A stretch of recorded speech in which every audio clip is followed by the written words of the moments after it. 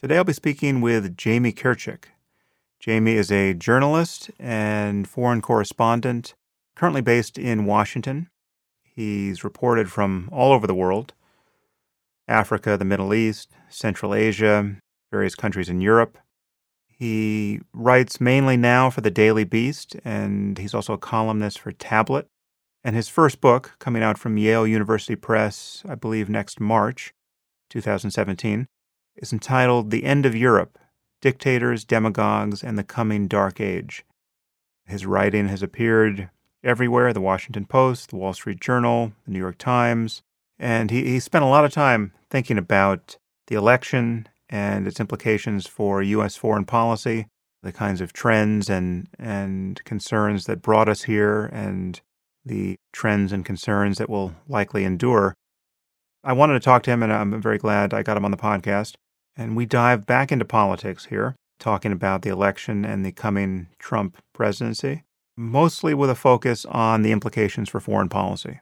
So if you are concerned about the world and what happens to it on our watch, well, then you might find something useful here. And now I give you Jamie Kirchick.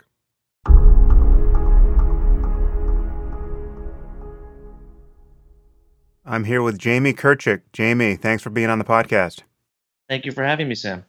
Tell our listeners how you describe yourself at this moment and what you mostly focus on. So I'm a journalist based in Washington. I focus mostly, I'd say, on foreign affairs, Europe, where I used to live, working for Radio Free Europe for a couple of years. But I write about increasingly domestic American politics. I was sort of pulled into it by this election.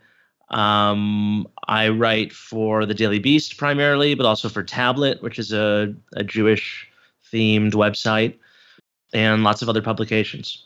I've been noticing you. I forget how I first noticed you. I think it might have been on Twitter, which is somewhat ironic because the influence of social media on our thinking at this moment is so depressing, and I think we'll probably talk about it, but I think I discovered you that way, and I've actually discovered a few podcast guests that way. So it's useful for something. And I've noticed that you and I are worried about many of the same things, and obviously we share these worries with many people. So there's a lot to get into. It seems to me that we are engaged in a war of ideas now that's not really between the left and the right so much as it's between liberals and illiberals, because we're finding illiberals on both the left and the right. And people are falling into identity politics and conspiracy thinking, and they're producing fake news stories and standing in opposition to free speech. These trends are just, they're antithetical to getting a grasp on reality and reasoning honestly about it. And yet this problem does cut across political lines. We might argue that any one of these things might be worse on the left or the right at this moment, but it's definitely, it's hard to align politically in a way that is easily summarized on many points of real significance.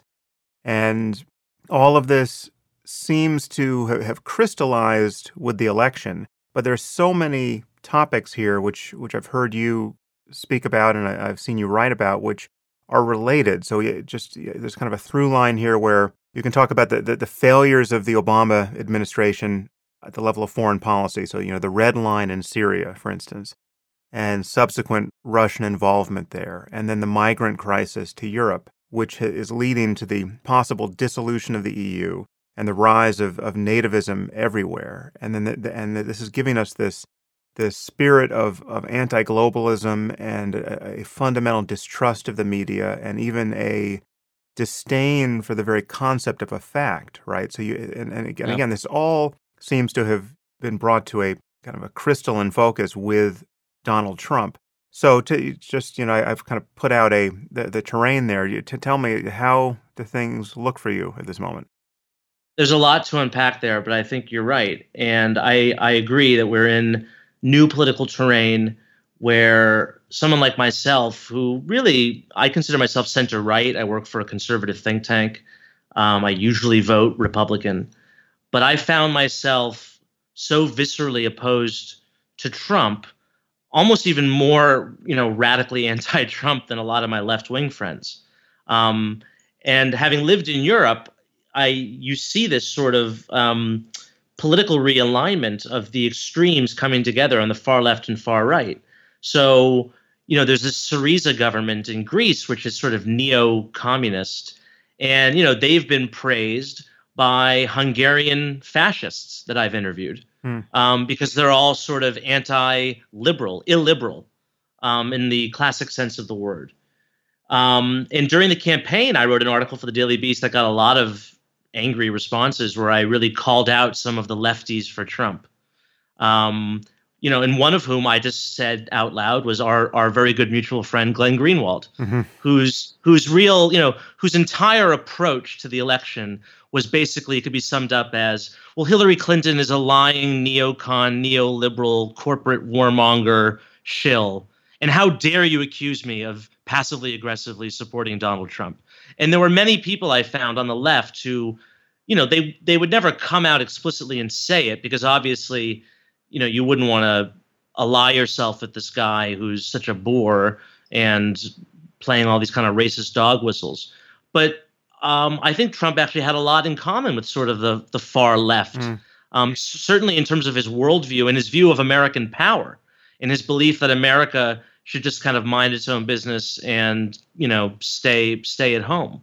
Yeah. The kind of anti-imperialist left, if you will. But yeah, we're in a really dark time. And you also brought up this issue of, how much of what we're going through now is it a response to Obama? And I do think that there's an element of this, and we can talk more about sort of the alt-right. And there seems to be a lot of self-flagellation now from liberals, in which they're sort of accusing themselves of not being, in touch with middle America. And the media was, sort of navel gazing, and we talk in this bubble. SNL had a skit about the bubble last week. And I've written a lot about political correctness and free speech, and I am the first person to criticize the left for this.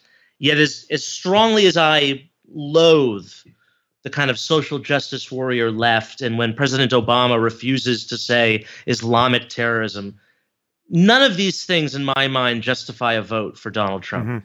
And I feel like a lot of people who might not be as nuanced as, Sam Harris and Jamie Kirchick, they basically threw up their arms and they said, you know what, I can't stand this anymore. I'm being told that there's 69 different genders. The president won't talk about Islamic extremism. I'm just going to vote for this Trump guy because he tells it like it is. And I get that. I just think it was the wrong choice. Yeah, no doubt. It's interesting because I'm finding, as you probably know on my podcast, also on my blog, I've been maybe not as vociferous as you. I mean, you may set the standard there, but I've been probably as vociferous as anyone else I could name in my repudiation of Trump, and it really gone on ad nauseum. And it's interesting. I noticed that post-election, there's this kind of the wind has gone out of my sails to a significant degree because I basically said everything I had to say, and now he's elected, and there's a sense I have that the moment to do anything has really passed. And, this is politically, this may in fact not be true, but it's not just me. I feel like many people are sort of moving on to just accepting that we're going to have 4 very interesting and perhaps very depressing years of political incompetence. And I think the worst things about Trump, the things I fear most about him are not what liberals and what the mainstream media is tending to focus on. Obviously we can debate whether, the dog whistles were in fact dog whistles.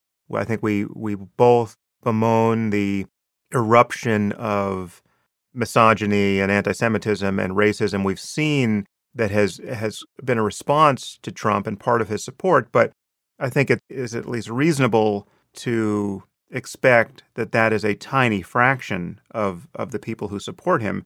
And the scariest thing is just we now have elected somebody who is, as I've said before, just clearly a con man and a pathologically selfish and petty and just unenlightened person. And we are now giving him more responsibility than any person has had in human history.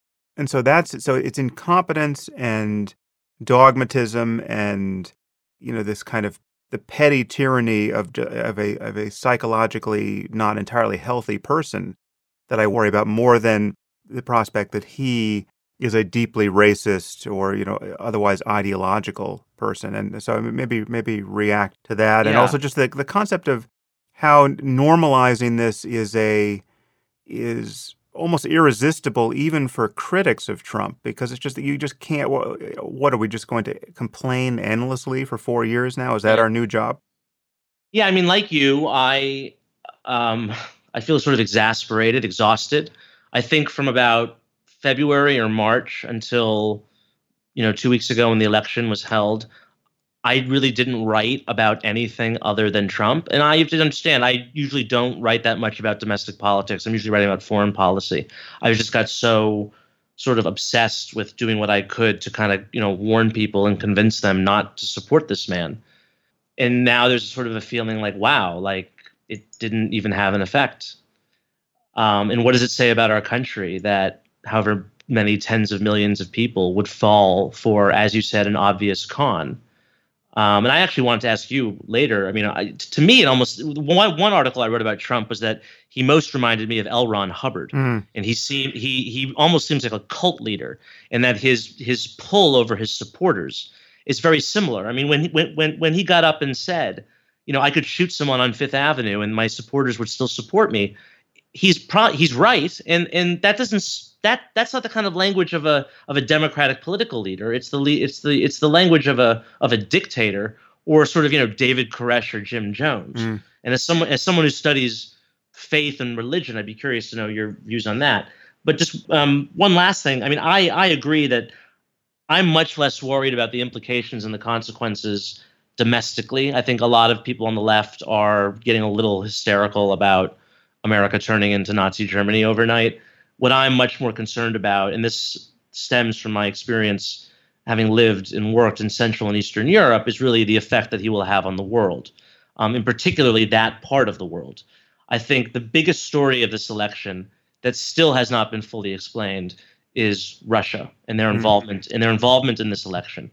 I mean, the tactics that they used in hacking the DNC and John Podesta and then using WikiLeaks as a front. These are the sorts of tactics that, I witnessed as a reporter in Kyrgyzstan, which is like a Soviet backwater. It's the kind of stuff that the Russians would do in, like the third world countries that they once ruled. To see them actually use these kinds of tactics in the world's, greatest democracy, so-called, and to basically get away with it is really appalling. And I still don't think that we've fully wrapped our heads around this. I think part of the reason might be because a lot of the journalists on the left who sort of, wrote about this story were kind of like, Johnny-come-lately Cold Warriors. It's like, oh, wow, all of a sudden, like, Josh Marshall cares about Russia all of a sudden. It's like, it would have been nice if you were there, for the past 8 years during the reset, President Obama's disastrous policy towards Russia, or, when you were laughing at Mitt Romney for saying that Russia was our greatest, global security threat, which I think is evidently true now. And so this whole angle, the Russian angle, their involvement in our election, also their involvement in a lot of this kind of fake news that you're hearing a lot about. And sort of just kind of, I mean, there's a friend of mine, Peter Pomerantsev, wrote an excellent book about Russia. It's called Nothing is True and Everything is Possible. And it's about his years living as a TV producer in sort of Putin's Russia. And it's a brilliant book about sort of the surreal postmodernist Russian world where there's, fake political parties, and it's called managed democracy. And as the title suggests, nothing is true and everything is possible. And I never thought that his book, which just came out a couple of years ago, would so accurately describe the kind of postmodern world that we're entering now in the United States, where basically a candidate can get up, lie through his teeth, left and right, and people just don't, like you and me get really angry and we fume and scream and the media goes crazy, but a lot of people don't care. That's actually been the scariest aspect of this election for me, because you can, intelligent people can disagree about what we should do about trade, say, or Right. immigration, or Islamism, or I mean, all of these topics have room for diversity of opinion. I mean, not every relevant topic does. I think if you're dismissing climate science at the moment, you probably don't deserve a seat at the table for debate. But we could disagree about how bad it is or what we should do about it or what the likely implications are. But this kind of post-fact moment where people no longer care what the truth is, and there's a kind of nihilistic delight in just setting the universe of information on fire, right? I mean, this fake news orgy is just unbelievable. So I think you have seen both of these articles or you know about both of these stories. A couple of days ago, there was an article in the Washington Post about these two guys in California who have made up Liberty Writers News is their website, and they've got millions of readers, and they're making probably some hundreds of thousands of dollars a month just creating fake news stories, which have been lapped up by Trump supporters. And they were part of this Facebook scandal that may in fact have influenced the election, where Facebook became an organ of disinformation, publishing these stories. And as you say, so there's this now cottage industry sponsored or at least inspired by Russia, right? And in some Eastern European countries, just creating fake news websites that have significant currency in the U.S. Again, this happens on the left and the right, but now I'm talking about right-wing versions of it. But this other story, which was just completely insane, which I just heard about yesterday, which I think is going by the name of Pizzagate. Oh, yes. The story about this pizza parlor in D.C. that was alleged to be running a child sex trafficking ring run by Hillary Clinton and John Podesta, right? And this is, I mean, apparently believed by people, right? So the owners of this restaurant are getting death threats by the hundreds, and you know their lives are completely upended. They've got photos of their kids online being circulated on crazy websites. It's pure insanity and should be recognizably insane to anyone who cares about what's happening in the world, but apparently it's not. And so, I mean, this breakdown of valid forms of information and is a kind of moral equivalence where any error found in the New York Times is considered to be on par with a fake news website that is just manufacturing propaganda out of whole cloth. It's terrifying. Let's focus on that piece a little bit and on Russia's putative involvement here, because whenever I have circulated stories about Russia hacking the election, I have gotten back, by the dozens and more claims from Trump supporters that all of that's made up, that there's no evidence that Russia has been involved in anything. Have you seen that, and what's your reaction? Yeah, I mean, there's this sort of you're being a McCarthyite. They love to throw that word around. I mean, look, there's two issues here. There's I'm not alleging hacking of the ballots or the election system. In fact, it was Donald Trump who was the one who was going on and on about the rigged election system. I'm not alleging that. What we do know is that Russian hackers basically committed cyber Watergate at the DNC, and then they used WikiLeaks, which is their front. And, that's a whole, I can explain that to people, but that's pretty much accepted that WikiLeaks is a Russian intelligence front. Let me just focus on that claim for a second. Now, do you think that WikiLeaks has always been, or it's just simply been co-opted recently? I think they've been co-opted. And I think it's the same as Edward Snowden. I think, people have ideas. Julian Assange really does, I would say he's a radical transparency activist, although it's very selective, of course. You don't see him publishing documents from Russia or China. What I think he is he's just your typical sort of far left anti-American Australian, of which there's a long pedigree. And the Russians were very smart, and they were able to basically co-opt him. He had a show on RT, which is the Russian propaganda channel. And so they're basically being used now as a front for Russian intelligence, and they have been for quite a while. And so what did they do? They released these emails right on the eve of the Democratic National Convention that were designed to anger the Bernie Sanders supporters, to get them all riled up into hate Hillary Clinton, and that was done for obvious reasons. And you know what? That might have been enough to swing the election, right? To keep the Bernie supporters home on election day. So we know they did that. We know they hacked the Podesta emails. These are not, made up. This is true. As with regard to the fake news, this is a real. I mean, I don't know how we deal with something like this. This is basically, this is Russia trying to take advantage of our freedoms, which is freedom of speech, and basically sneak inside and take advantage of it and corrupt it. And we can't censor these things. We can't arrest people for writing fake news stories. What we need is just some sort of media literacy among our population. I mean, we need people need to understand that, when they read something that's in the New York Times or the Washington Post, there's a much better chance it'll be true than if it comes from libertywritersnews.com. And it's just astounding to me that we have a society where there are so many people who don't accept the distinction.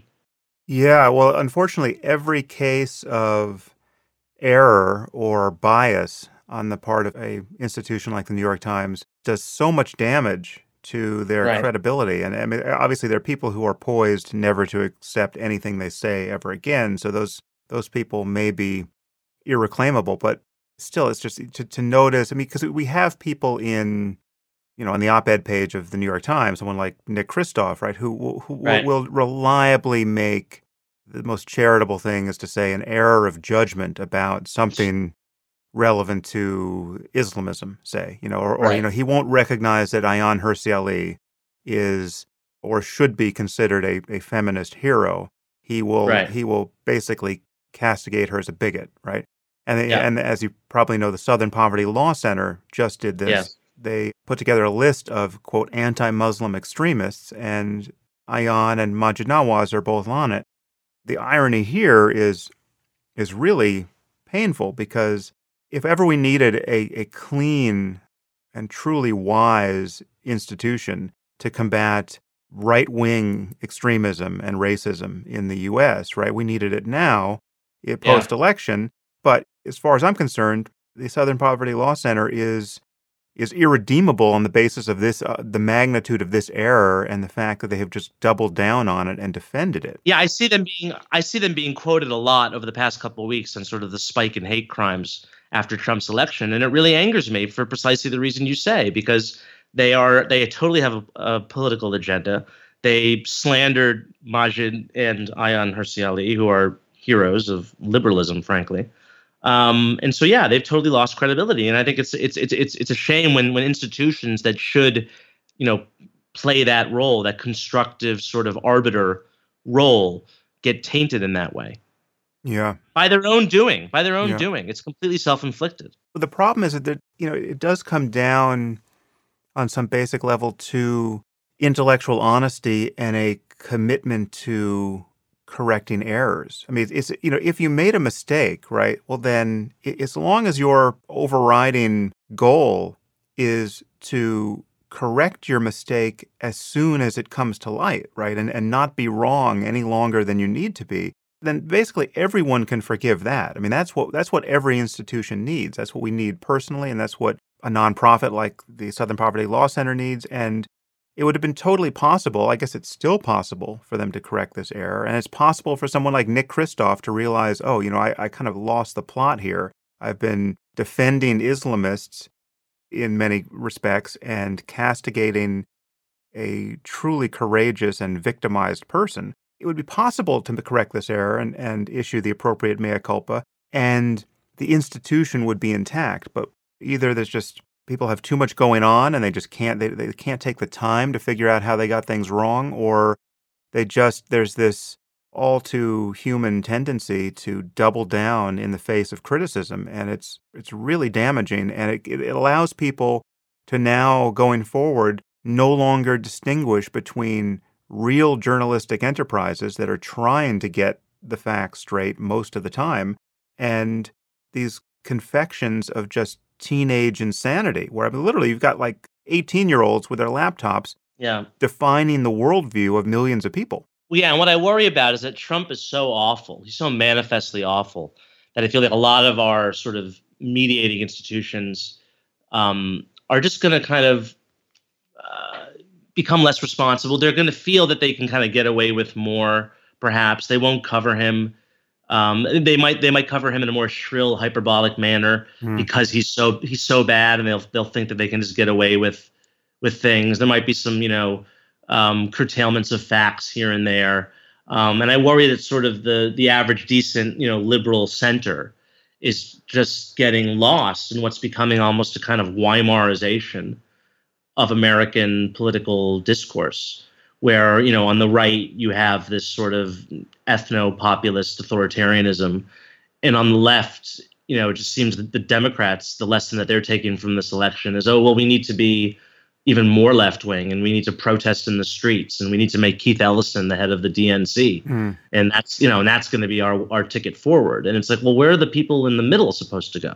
Unfortunately, being in the middle, I can tell you personally what the inclination is. It's to more or less change the subject and focus on other things. So I just notice how, again, this is kind of a psychological experiment being run hour by hour whenever I open Twitter. I see, like, when I see someone like, David Frum or somebody take another hard whack at Trump, right? Like he'll send out an article revealing how Trump is showing that he's just going to wring out every dollar from the family business in response to this opportunity. And you've got Ivanka's jewelry company advertising the $11,000 bracelet she was wearing in the 60 Minutes interview. And so these things get tweeted. And, prior to the election, I would have circulated that stuff too, because, anything I can do to put my shoulder to the wheel and stop this guy, right? But now it just seems like I know what the consequences are. Some significant percentage of the people following me are Trump supporters, and I'm going to get just pure pain from them. And I will look boring and repetitive to some, and just totally ineffectual, and in fact be ineffectual to some significant percentage of the rest of the people following me. So it's the avoidance of boredom and this hunger to be once again free to pay attention to legitimately interesting things. Among many other things, Trump is one of the most boring people on earth.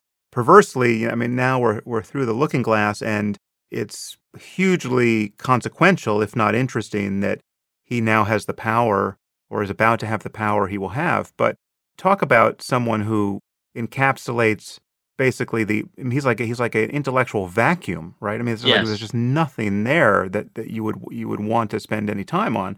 I feel myself kind of wanting to move on to other things, and more or less just wanting to hope that he's not as ignorant or as bad as he advertised himself to be. And I just wonder if you can comment on that mood that is growing in me, which it feels, frankly, it worries me. So. Yeah, I guess the danger is that we become apathetic, right? That we just sort of, we've lost, and we just sort of tend to our gardens, and he goes on and does, awful things, and there's just less people to fight him because we've become so demoralized. On the other hand, I think, like you said, I think now that he's going to be in office, we need to perhaps, preserve our gunpowder for the real serious fights. So, perhaps the Ivanka jewelry marketing scandal, maybe that's not really what we need to get all worked up about. Similarly, there are a lot of people talking about over the weekend how Trump, was tweeting these attacks on the Hamilton cast for lecturing Mike Pence, and how that coincided with the $25 million settlement that he just made in the Trump University case, and how that was sort of expertly timed to distract us. He could distract us with this silly scandal about Hamilton, while the real story is the fact that he just settled a fraud case for $25 million. Right. So I think we need to be, vigilant in terms of where our outrage goes. Yeah. And in terms of Trump himself and how he performs, look, no one would be happier if he becomes Harry Truman and just, becomes this great president and surprises everyone. I really don't think that's going to happen. But if it does happen, then I'll be the first person to admit it.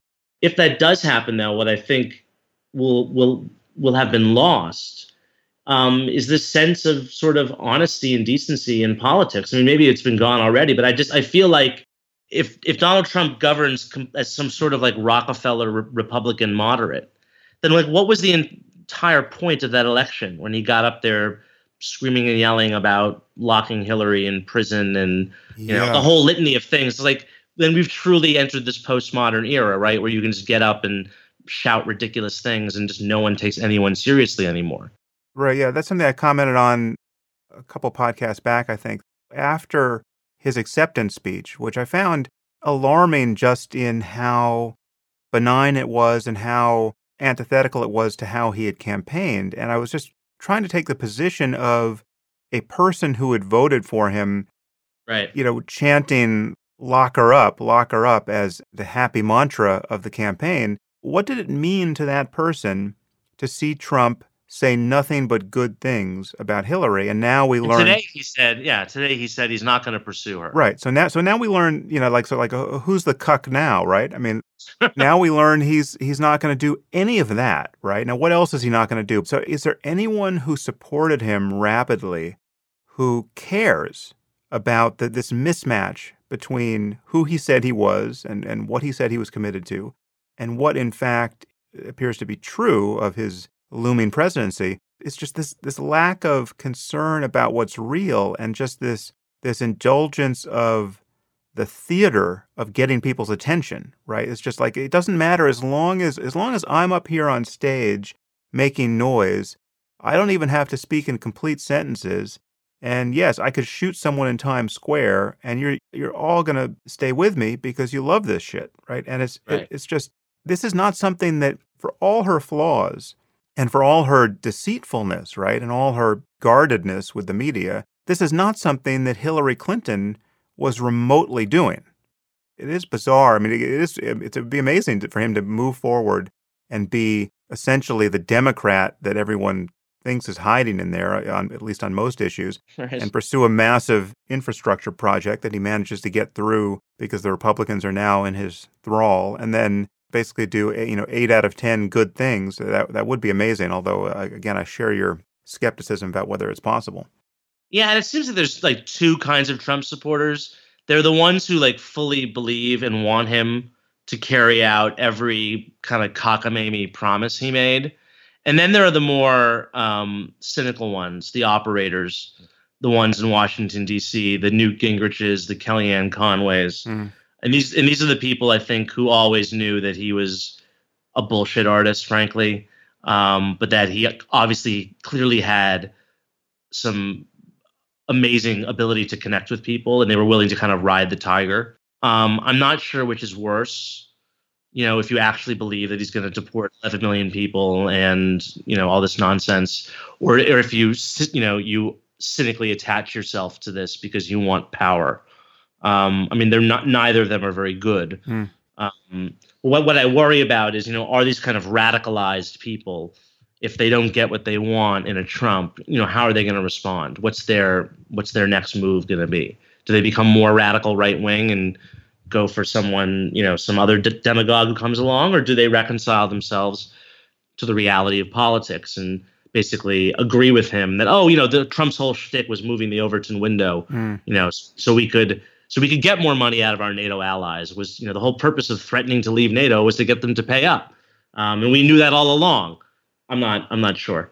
You might define Overton window for some listeners. I think it's a little esoteric bit of internet knowledge. I guess I'm not sure where maybe it was Glenn Beck, or I'm not sure exactly where it comes from, but it's basically this notion that in politics or in negotiating, you initially come out with an extreme position to sort of move the conversation more in your direction. And it's also this notion of the window that bounds what is acceptable to talk about. Right. So it's like now it's acceptable to talk about deporting 11 million people, say, or a registry for Muslims or something. I mean, We're now actually debating this. Yeah. Well, let's talk a little bit more about the Trump presidency before we talk about the whole world. What are any of these appointments that he's made thus far as scary to you as they seem to be to people on the far left? I mean, Bannon is bad, but I think so. Steve Bannon is the former kind of overlord of Breitbart.com. But I think the way that the debate was framed was wrong, and that it seemed, for whatever reason, that the anti-Semitism charge was the one that people seized upon. And I think that was wrong just because the evidence for it is not as strong as some of the other charges against him. I mean, the evidence for Steve Bannon being an anti-Semite basically boils down to, his ex-wife in divorce proceedings said that he made some bad remarks about sending their kids to a school with too many whiny Jewish kids. And he may have said that, but you know what? It's in a divorce proceeding, so that's really not the best evidence. And then there were, a couple of headlines at Breitbart, one calling Bill Kristol a renegade Jew for not supporting Trump. And then there was a really nasty article about Ann Applebaum, the Washington Post columnist, although that was published after he had joined the Trump campaign. So I think that they were wrong to seize upon the anti-Semitism charge.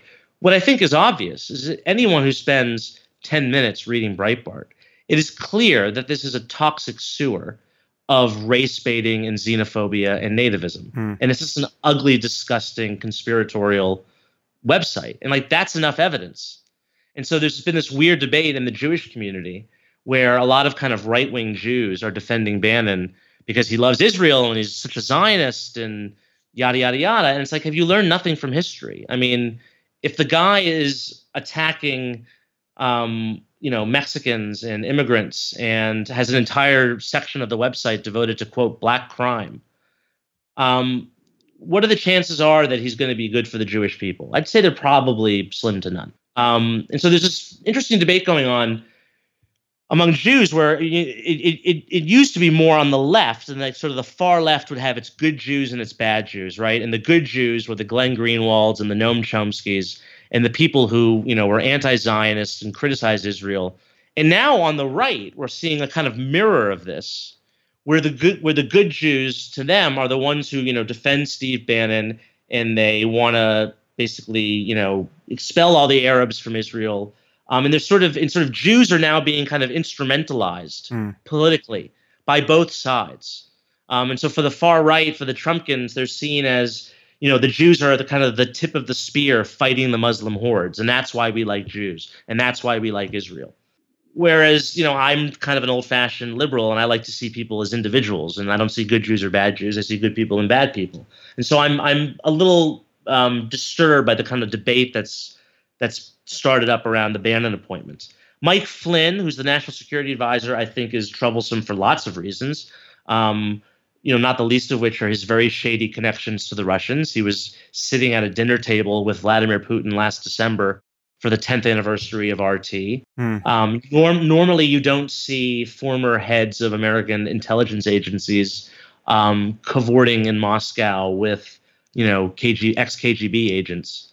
And there's also, he seems to have a kind of very simplistic view of Islam, where he fails to, make the distinction between Islamism and Islam. And I really feel like someone like Mike Flynn, he makes, someone like your job so much harder. Because you are very eloquent, obviously, about the threat of militant Islam, and for that you are unfairly attacked, by the Glenn Greenwalds and the Reza Aslans and all these frauds as being, a anti-Muslim bigot.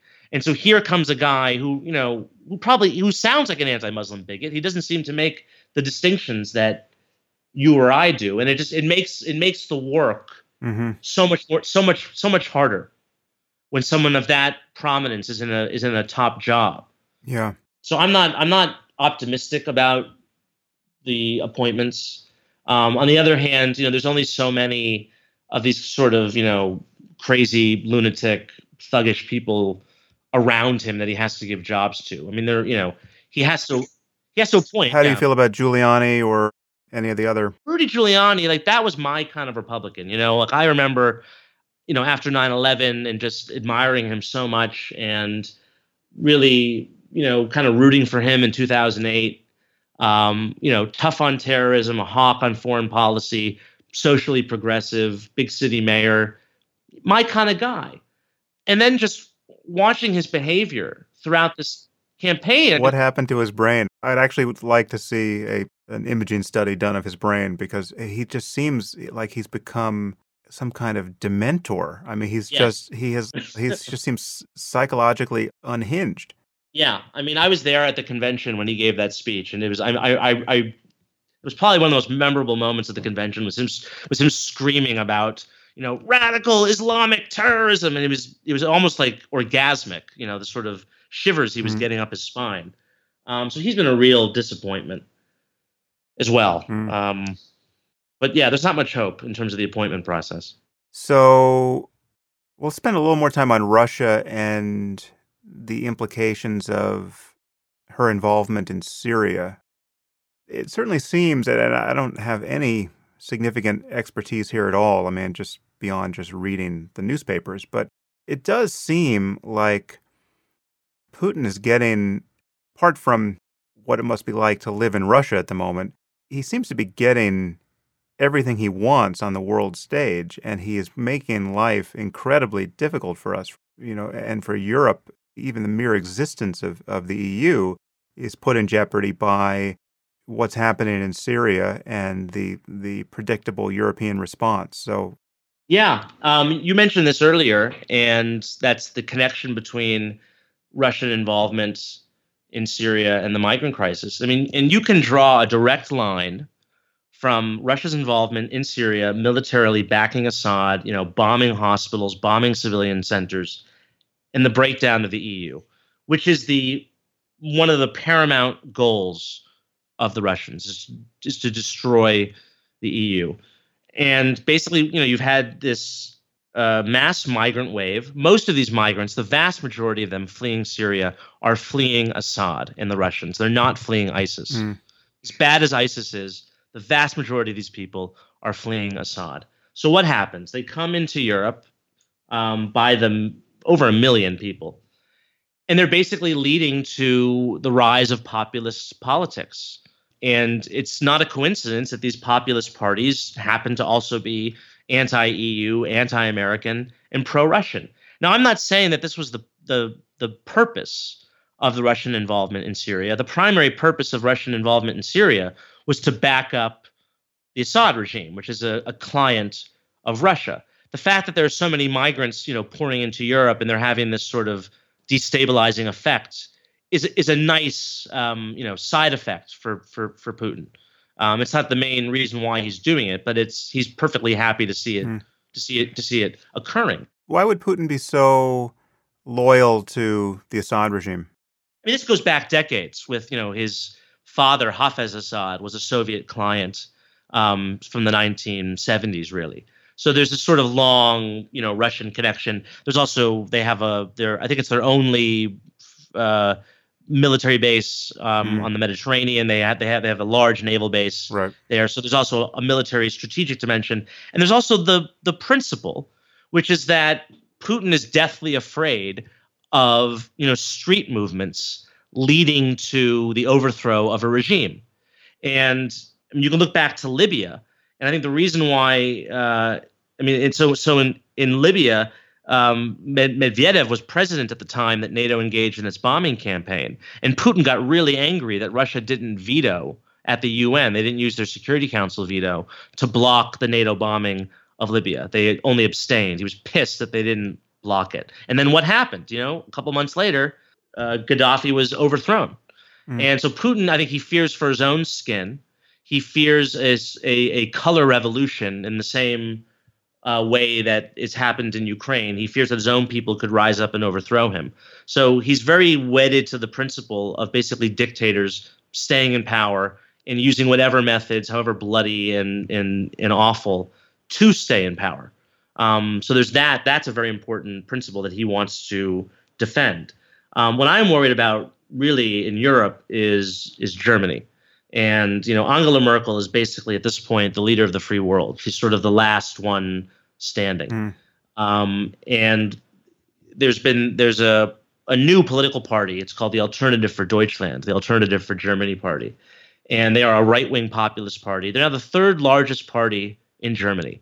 And this is the first time since the end of World War II that a party to the right of the Christian Democrats has basically reached this level. They will certainly enter parliament in the next elections in about a year's time.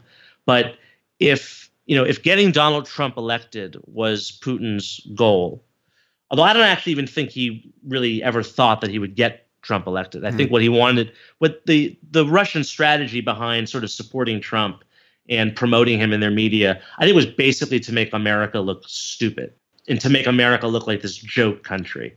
And so he could basically, hold up and say, you might not like me, you might not like Russia, but you know what? Look at those jokers across the ocean. They're no better. And never in his wildest dreams do I think that he ever thought Trump would win. So that's happened. And now I think his next goal is to unseat Merkel. And so we've been seeing the way that the migrant crisis has been weaponized by Russian propaganda. They're using this to kind of cultivate a right-wing backlash against Angela Merkel. And so that's something to keep an eye on over the next year. Although, wouldn't you say that backlash is understandable given how she's handled the migrant crisis? Yes, and I've been a strong critic of her on the migrant crisis. I think it was, I think she overestimated the ability of her own country and Europe to deal with this. I think, lots of comparisons are made between, post-war Germany's absorbing, 14 million ethnic Germans from Central and Eastern Europe after World War II. And so she said, famously, we can do it. You know what? There's a difference between absorbing 14 million ethnic Germans into West Germany and taking, 1 million Muslims from Syria. Let's just be honest. That said, as much as I might criticize her for this, I mean, she is the only leader in Europe right now. She's the only one who can stand up to Putin, who can keep Europe, basically keep Europe united in standing up to Putin's aggression. And I think now it's going to be immensely difficult when in the United States, we now have a president who seems to be diverting from the traditional position that the United States has always maintained as basically leader of the free world. And now we're going to be entering into this sort of, uncomfortable, concert with authoritarian powers. And that's unprecedented. I mean, when Europe, there's been lots of comparisons being made to, the 1930s, but let's not forget the Anglo-American democracies, Britain and America, they resisted the tide of sort of authoritarian right-wing populism. Well, in Britain, they've accepted Brexit, and in the United States, we've just elected Donald Trump. So the traditional poles of, sort of liberal transatlantic resistance to authoritarianism are not really there anymore. What do you make of the fact that the tide of public opinion really seems to have turned on this issue where globalism is spat out as a term of abuse, really? Yeah. And really any thought that the U.S. should project power in a benign way is ridiculed as just warmongering and neoconservative delusion. There are many people on the left and, apparently also on the right who seem to think that there is no role for the U.S. to do this, and we should relinquish our pretensions to empire or admit that we had them and slink away, duly chastised, and be, basically isolationist. And I mean, you obviously get this from Trump, but you were getting it from Bernie Sanders, and anyone who supported Hillary, no matter how tepidly, got attacked as a warmonger. And amazingly, and this is when I could see the echo chamber effect really working on the Trump side, I was getting attacked in the same language by, and again, this is, hundreds of comments on, my Facebook page and, in response to tweets, the same phrases of Hillary will start World War III. That line in particular is a line of Russian propaganda. It started with Russian, government-sponsored television hosts accusing Hillary Clinton of wanting to start World War III. And so to see Trump basically, and all these Twitter people, just so easily spout it. I mean, it again shows you the power of sort of narratives to kind of permeate within democracies.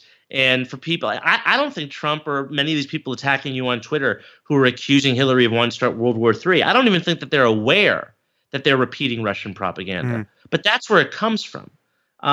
This word globalist and globalism, it's amazing how just in the past 7 or 8 months, this word has now become sort of part of our accepted, political discourse. I think the first time I ever came across the word globalism was, back in 2008. I was a reporter at the New Republic, and my first big story was breaking the news of these racist conspiratorial newsletters that Ron Paul, the former congressman, published for about 20 years.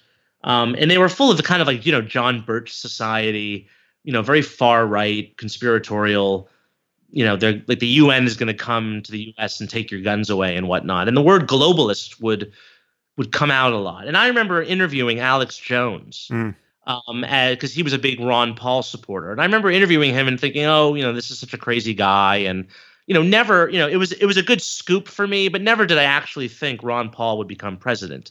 And so it's amazing now to see a bona fide conspiracy theorist, someone who is openly endorsed by Alex Jones, whom I saw traipsing around the Republican National Convention, is now president of the United States. It's that, to me, more than the racism, it's the conspiracism that I find the most disturbing aspect of this. As to the question of American power, I mean, I obviously agree with you on this. I think I would just ask these people who want us to take a more, restrained role in the world, at what point in human history was the world a more peaceful place than the past 70 years under benign American hegemony? And the same goes for Europe. I have a book coming out about Europe in a couple of months, and I talk to a lot of Europeans, and a lot of them who are Eurosceptics who want to dissolve the EU. And I just ask them simply, what's your alternative? What period in European history was more prosperous or peaceful than the basically 70 years of European integration that you've had? Why would you want to risk that? Knowing what the alternative has been, why would you want to risk that by getting rid of this institution? And I agree, the EU has lots of problems, okay? It's too bureaucratic, and, I could go on and on. But to scrap it entirely and to go off in this other direction when we know what's happened historically. We know what's happened when Europe has pursued, when all the European countries have pursued their national agendas at the expense of cooperation. We know what the world has looked like when America is not the benign superpower. And I think we're seeing a microcosm of this kind of acceptance of Russia as an alternative, or to a sort of a return to spheres of influence. I think we're seeing a microcosm of this in Syria, where a lot of people basically say, let's just cooperate with Assad and Putin. That was basically Trump's message. And that's the message of a lot of people on the right and the left, that we need to cooperate with Assad and Putin. And I think we're going to see that sort of narrative become globalized over the next couple of years. And we're going to be told more and more that we need to get along, cooperate with Russia, and the same with other, adversarial authoritarian powers around the world. What's your view of the red line moment with Obama in Syria? What were the consequences of that? Because that really that's a perfect example of an obviously very messy situation, which, given what Obama had said, put the credibility of U.S. power, hard power, on the line. Right. And, we certainly appeared to blink. And the resulting civil war has been an objective catastrophe. Yet, had we not blinked, and had we actually gotten involved militarily in a consequential way, you can imagine the anti-war sentiment in the U.S. would have been enormous, because given Afghanistan and Iraq and how at best ambiguous the results of those interventions have been, I'm not actually putting them on a par. I think Afghanistan was necessary and Iraq certainly wasn't. But it seems like we have a kind of new Vietnam syndrome now, where it's just, and the world knows it. I mean, Iran knows it. The nuclear deal seems to have been negotiated very much in the spirit of an open awareness that the U.S. has fought too many wars in Muslim nations recently, and basically nothing is going to happen short of an overt act of war against us that is going to cause us to use force in that way anytime soon. So how do you think about that moment? Yeah. I mean, I think credibility matters in foreign affairs. And I think countries, both our friends and our adversaries, look very closely at how we behave and whether or not we do fulfill our promises. And if the president was never serious about fulfilling a threat to use military action, then he should have never made that threat in the first place. And there's been a lot of talk now. I mean, I think Vox did a huge, article where they were saying, well, actually, the notion of credibility is just sort of a neocon term to, scare people into fighting wars all the time. And they tried to, prove this using quantifiable methods, as if something like credibility could be quantified. I mean, there's no way you can quantify that. The only way to know is to ask Vladimir Putin, ask the mullahs in Iran, how did you calibrate your behavior based upon what you perceived as the actions of the United States? And certainly when you talk to our allies, you can the French president Hollande has come out basically and said, yes, the red line, failing to fulfill that was a tragic mistake. You can ask, the Taiwanese, or the Japanese, how do they think China responded to the failure to implement the red line? So I think credibility matters. I'm as to the second question about sort of the war weariness and what we should have done in Syria. I mean, I don't think anyone, not even John McCain, was ever calling for a commitment of ground troops into Syria. I think what they were calling for, 3 or 4 or 5 years ago, was to use, airstrikes on the Assad regime, to take out the Air Force, to destroy the runways, to hit regime targets. And I think that could have been done. I think it should have been done. I think every negative consequence that Obama and his supporters have basically said would emerge from U.S. military intervention has happened, right? There's a vast humanitarian crisis. 500,000 people are dead. We have the rise of ISIS, of Sunni Islamic extremism. All these nasty, horrible things have happened with basically the U.S. doing nothing. So I take the view that we could have done something, and there's a good chance that the outcome would have been better than the mess that we're in now. What do you think we should do now, if anything? I mean, I still don't understand why we're not supplying more arms to the opposition. Isn't the ready answer for that we don't know who the opposition are, or insofar as we know who they are, most of them are essentially indistinguishable from Al-Qaeda? I mean, I think that's that argument. I'm not an expert on Syria. I think that line is used a little too indiscriminately. And there are moderate Syrian rebels. We know who they are. We know that they're there. But this is basically, I see the Syria policy, you have to understand, is a function and a consequence of the Iran policy. President Obama wanted to make a deal with Iran. He wanted to reorient America's position in the Middle East by basically getting us out of there. And so he wanted to create this deal. He wanted to stop, he wanted to end the sort of, Cold War between the U.S. and Iran. And a consequence of doing that was leaving Syria alone, because the Syrian regime of Bashar al-Assad is a close ally of the Iranians. And I think it was basically an unspoken condition of the Iran deal that we would not do anything to unseat Bashar al-Assad. And there's been a lot of, evidence to back this up over the past couple of years. And that's basically why I think we've adopted this policy. And that fundamentally hinges upon a belief that the Iranians are rational and that we can, make a deal with them in the same way that we made, the New START treaty with the Soviets. And I happen to disagree. I don't think that the mullahs are to be seen in the same way as Soviet communists were.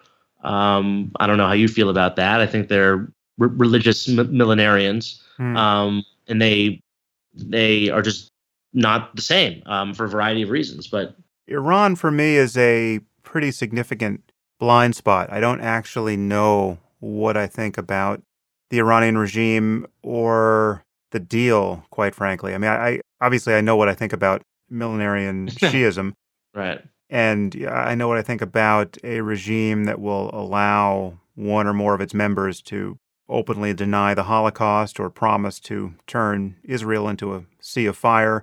The, quote, normalizing of that is troubling. But I've also heard, and I've never been to Iran, and I know less about it than many other countries in the region, but I've certainly heard that the Iranians in general have lived long enough under theocracy, and they just given sort of the unique history there, where it was fairly cosmopolitan, and then got pulled back to the 7th century.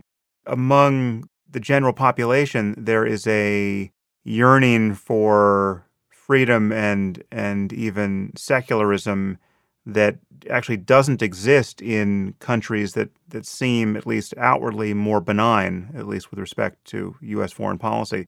And again, the pragmatics of the nuclear deal, I've obviously heard both sides of the story there. Yeah. I've heard Obama's side, and I've heard Netanyahu's side, and I actually don't know which to believe. So I mean, if you have any strong opinions in this area, I'd love to hear them.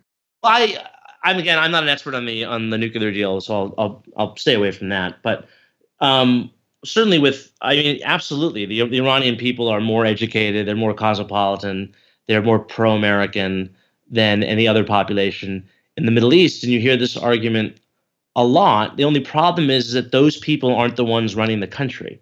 The people running the country are the millenarian Shia extremists. So it frankly doesn't, when you're talking about our posture, our policy towards Iran, I mean, you have to make a distinction between the Iranian people and the regime. And I feel like a lot of the sort of Iran policy people in Washington who are constantly, preaching for the Iranian position, they sort of fail to make that distinction. And someone like Reza Aslan, for instance, is a perfect example of this, who is constantly making these ridiculous moral equivalences between, the Iranian regime and the United States or the government of Israel. And I get it. He's Persian and he has an affinity for his country and his culture, but the guys running the country are a bunch of mass murdering religious extremists. And we need to accept that and deal with that. Yeah. To call them religious extremists, I can only assume that they are. Most of them are, but I guess it's possible that individuals are more pragmatic and cynical and merely using religion to manipulate people in a way that wouldn't be true of a classic Islamist or jihadist group that we might have to deal with, like Al-Qaeda or ISIS. Or it would be less true. And again, I just don't know. It's I don't know who was across the table when we're negotiating the nuclear deal and whether it was reasonable to think that the people we're talking to don't actually believe in paradise and some glorious end to the world, and that they're actually just like communists, but they've got long beards.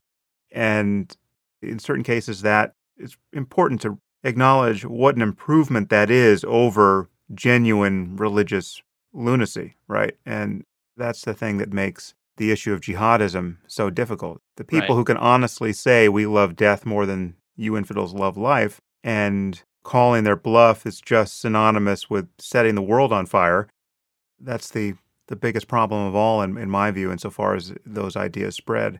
I agree, although I do think that there's a temptation to sort of, and you hear this again a lot from the Iran lobby types, to sort of to rank the kind of Sunni jihadism as a greater threat than Iranian expansion of their hegemony. And just look at the Iranian role in the Middle East right now. I mean, they are fueling the civil war in Syria. They are basically once again controlling Lebanon through Hezbollah. They basically control Iraq through the Shia minority, or the Shia population there. Excuse me. And so, Iran is a threat as well. And I think we have to view both of them, both the kind of the Sunni jihadist extremist, suicidal threat is obviously a big one. But I don't think Iran is an ally, put it that way. I don't think Iran is an ally in fighting it. I think if we embrace them as an ally, then we risk basically blowing up a sectarian war. So what are you most worried about going forward in a Trump presidency when you talk about errors made on the world stage? What's your number one concern? I'm probably most concerned about some sort of diplomatic entente with Russia over Central and Eastern Europe. I think Ukraine is going to be basically sacrificed very early on. Trump said during the campaign, he went so far as even to say that he thought Crimea might be part of Russia. And if we were to adopt that position, we'd be joining basically Zimbabwe and Cuba in recognizing what was obviously a blatant theft, really the first annexation of territory on the European continent since World War II. We would be basically blessing that. And I'm also concerned about a potential conflict in the Baltic states, which are NATO members, but which, Trump and his advisors repeatedly said, they basically intimated that those countries might be sacrificed because he alleged that he claimed that the United States would only defend its NATO allies if they paid up. And he was never really clear what he meant by that. If he meant that NATO countries need to pay the recommended 2% of their GDP on defense, which is sort of an unwritten or suggested rule of NATO.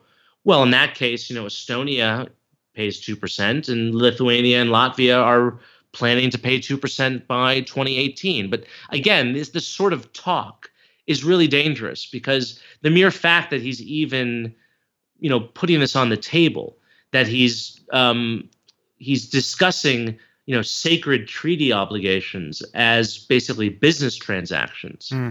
It destroys the entire concept of deterrence. I mean, the reason why we never had World War III in Europe during the Cold War was because the Soviets really believed that we would go to nuclear war over West Berlin. And they really believed that we would stand by our treaty commitments. That's why we never had another war on the European continent with the Soviet Union. If the Russians get the impression that they can get away with something under a Trump administration, then they'll probably try to do it. And so that's what I'm most worried about. It's interesting. I could just, insofar as I feel like I have my finger on the pulse of the American people, I would bet that if you just put the question to people, under what circumstances would you vote in favor of the U.S. going to war with Russia? The number of circumstances on that list there might only be one, and defending the Baltic states is just nowhere in sight. And so it's these treaty obligations and a sense of history, I don't think, is influencing American psychology at the moment. And if we think in terms of rebooting our commitments at this moment, how important is it to American interests to defend some of those countries the way we were during the Cold War against the Soviet Union? I got to think most of America would want to follow Trump down that path.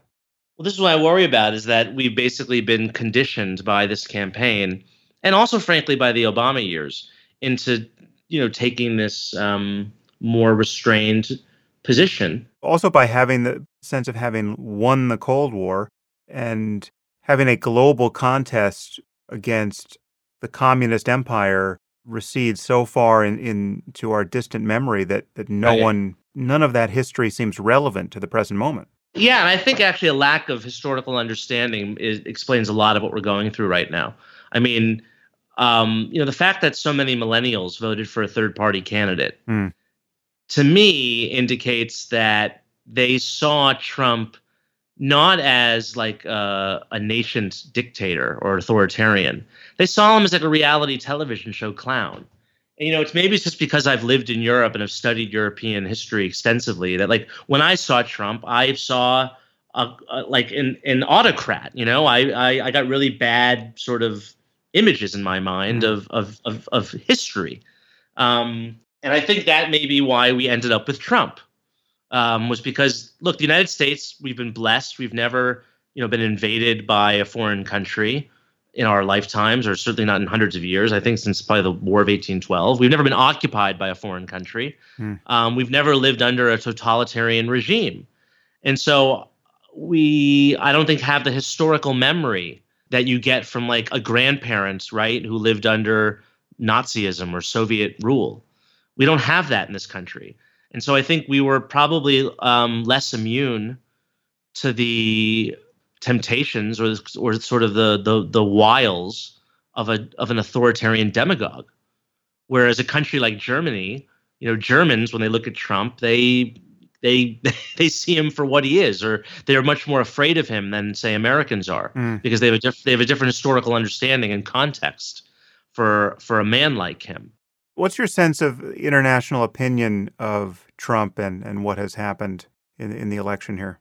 I mean, Europeans are absolutely terrified because they see a president who, again, has sort of openly renounced our NATO commitments, who was, egging on Brexit. One of the only leaders he attacked by name during the campaign was Angela Merkel, who's very popular in Germany, which is sort of strange, right? That like one of the only leaders that he would go after is one of our closest allies. There's no sentimental, attachment to Europe with Trump. There's no understanding for the values that underpin the transatlantic relationship. It's purely transactional. It's purely you scratch my back, I'll scratch yours. And if you just look at the balance sheet between Europe and America, it's true. Like, we do spend the vast majority of we are funding the vast majority of the NATO budget. And to a simpleton like Trump, he might not understand why that's in our benefit. Why having a Europe that's whole, free, and at peace, that's not fighting, is actually good for America. It's good for our economy. It's good for our soft power. It's good for the liberal world order that we've upheld for 70 years. I don't think he has any understanding of that.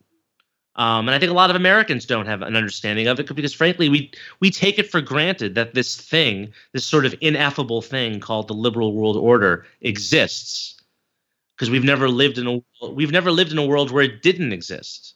I fear that we're moving into a world where it might no longer exist. Yeah. No, I confess, I feel like I have been the victim of that as well. I mean, and again, as much as I've recoiled at the prospect of a Trump presidency, the end of history thesis, though I probably always on the surface critical of it, did sort of upgrade the firmware in my brain a little bit, where I basically felt that we can take certain things for granted, right? And one of those things is that we will have a democracy that functions along basically liberal principles, and there will be a commitment to more and more global integration and social order that will, largely be anchored to American power for as long as, we're alive. And it does really seem like a moment where much of that can be called into question.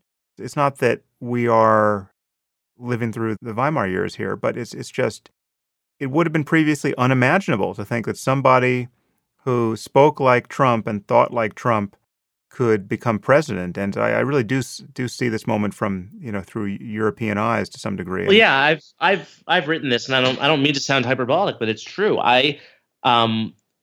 Witnessing the Trump phenomenon has taught me more about the 1930s than any book I've read or lecture I attended in college. And just seeing the, so many ostensibly rational people fall so easily for a rank demagogue and con man and liar. That has been the most appalling thing. And, in the same way that when I saw these videos of, students on campuses, screaming and yelling about Halloween costumes, or that to me sort of explained the mob mentality, and sort of like I could understand how something like Kristallnacht could happen. Just seeing all these, again, kids at elite schools just behave like they were part of a Maoist, struggle session. Again, like seeing this Trump phenomenon just sort of contextualized how a demagogue can come to power in an advanced, Western democratic country. You can imagine someone far scarier than Trump achieving this in the future. Yeah. It sort of broke the seal on the worst possible president arriving, because, Trump is so, to someone like me, he's so obviously unqualified. He just sticks his feet in his mouth, really, as kind of as a method of communication, right? It's like it's not even, there's nothing compelling about the guy. But just imagine someone who could speak like Christopher Hitchens, but who was also just as lacking ethically and had no moral center, who was just as selfish and just as committed to really only himself, or worse, one who was actually ideological in ways that he could successfully conceal up to the moment he assumed power. The sky's the limit at this moment if you can elect someone like Trump. No, he did. He really he broke a lot of our traditions, I would say, or our habits, our standards. And I feel like, everything is now fair game. Getting up and suggesting that your supporters should assassinate your opponent. Yeah. People forget that, right? He did that. Doubting the integrity of the election results. The sort of like banana republic behavior. And what was worse about it to me was not just that he said it, but that people who are in positions of responsibility and influence basically said that it was okay. At the end of the day, Paul Ryan, who's supposed to be the adult in the room, endorsed Donald Trump. And the same can be said for, countless Republican officials up and down the line across the country, people on television. Like, why didn't Henry Kissinger speak out? Why didn't George Shultz, these statesmen, why didn't they speak out? And how does someone recover reputationally? Someone like Ted Cruz or now Mitt Romney. I don't know if the other shoe has dropped yet and Mitt Romney has said anything positive about Trump after their meeting. But these were guys who, obviously I have my differences with Cruz and Romney, but these were guys who took a strong principled position against him early. And they said, he is I think Cruz called him an amoral man and a pathological liar. And both said he was totally unqualified, dangerously unqualified to assume the presidency. How do you walk that back and not have that be some kind of obvious self-immolation, right? How do you accept yourself? And unless you have reasons, right? Unless you have an argument, well, listen, I had been told Trump said one thing, but when I looked into it, he didn't say that thing. So I was lied to, right? I was deceived. No, there's no argument. There's just a change of posture that is emotionally, psychologically, ethically, intellectually inexplicable, and yet with a brave face that you just kind of go forward and press ahead, and now you're, in Cruz's case, working the phone banks, trying to get Trump elected. It's just the most craven acquiescence to somebody else's growing power. It's insane. Well, what I worry about, Sam, is that people like you and me who actually care about these things are going to be in the minority. And that in a couple years, people are just going to forget, right? If this country elected Donald Trump with all his manifest, flip-flops and lies and cons and swindles, then why would they care about someone like Ted Cruz or, whoever else, or Marco Rubio? Marco Rubio was the most devastating, in my opinion, because he's the guy who said, correctly in my opinion, that we cannot trust this man with the nuclear codes. Right. And then he endorsed him for president. Why? Because Hillary Clinton's education plan was so offensive to him? It's absurd. So, but I fear that I'm just shouting into the wilderness here, and that eventually, us sort of never Trump people are going to be in this minority, and that, most Republicans aren't going to care. And it's like the death of shame almost. And there's no consequences for this. We might want to rewatch Invasion of the Body Snatchers, because it feels like that moment. Well, listen, Jamie, it's been great to talk to you. We've covered a lot, and it's great to get your voice on the podcast. Thank you so much for having me. Is there anything that you want people to pay attention to going forward? First, give your relevant Twitter address and website, and I'll have those linked on my blog. But is there anything you think people should read or think about or do going forward? Well, they should certainly look for my book, The End of Europe, coming out in March from Yale University Press, and I'll have a link for that. Did you go to Yale? I did go to Yale. Yeah, class of 2006. And to read, what to read? I would read Václav Havel, who's probably my favorite moral philosopher, political figure in 20th century history. Which book would you recommend? Any of his collection of essays. But basically, his mantra was this term, living in truth, and he wrote about living in Czechoslovakia, a communist country where people were made to lie all the time about everything, and how important it was to live in truth and to be truthful to oneself and to one's neighbors. And that's, I think, if there's a theme perhaps of our conversation today, it's the importance of, I think, that principle. When there's just so much lies and false information and pressure, basically, to just go along to get along. Just how important it is to think for yourself. And that's probably what I would recommend to your listeners. Nice. Well, listen, it's been a pleasure to think for ourselves together, and I look forward to the next time we do it, because needless to say, the problems we've been talking about are not going away anytime soon. No, they're not. Thank you, sir. Take care, Jamie.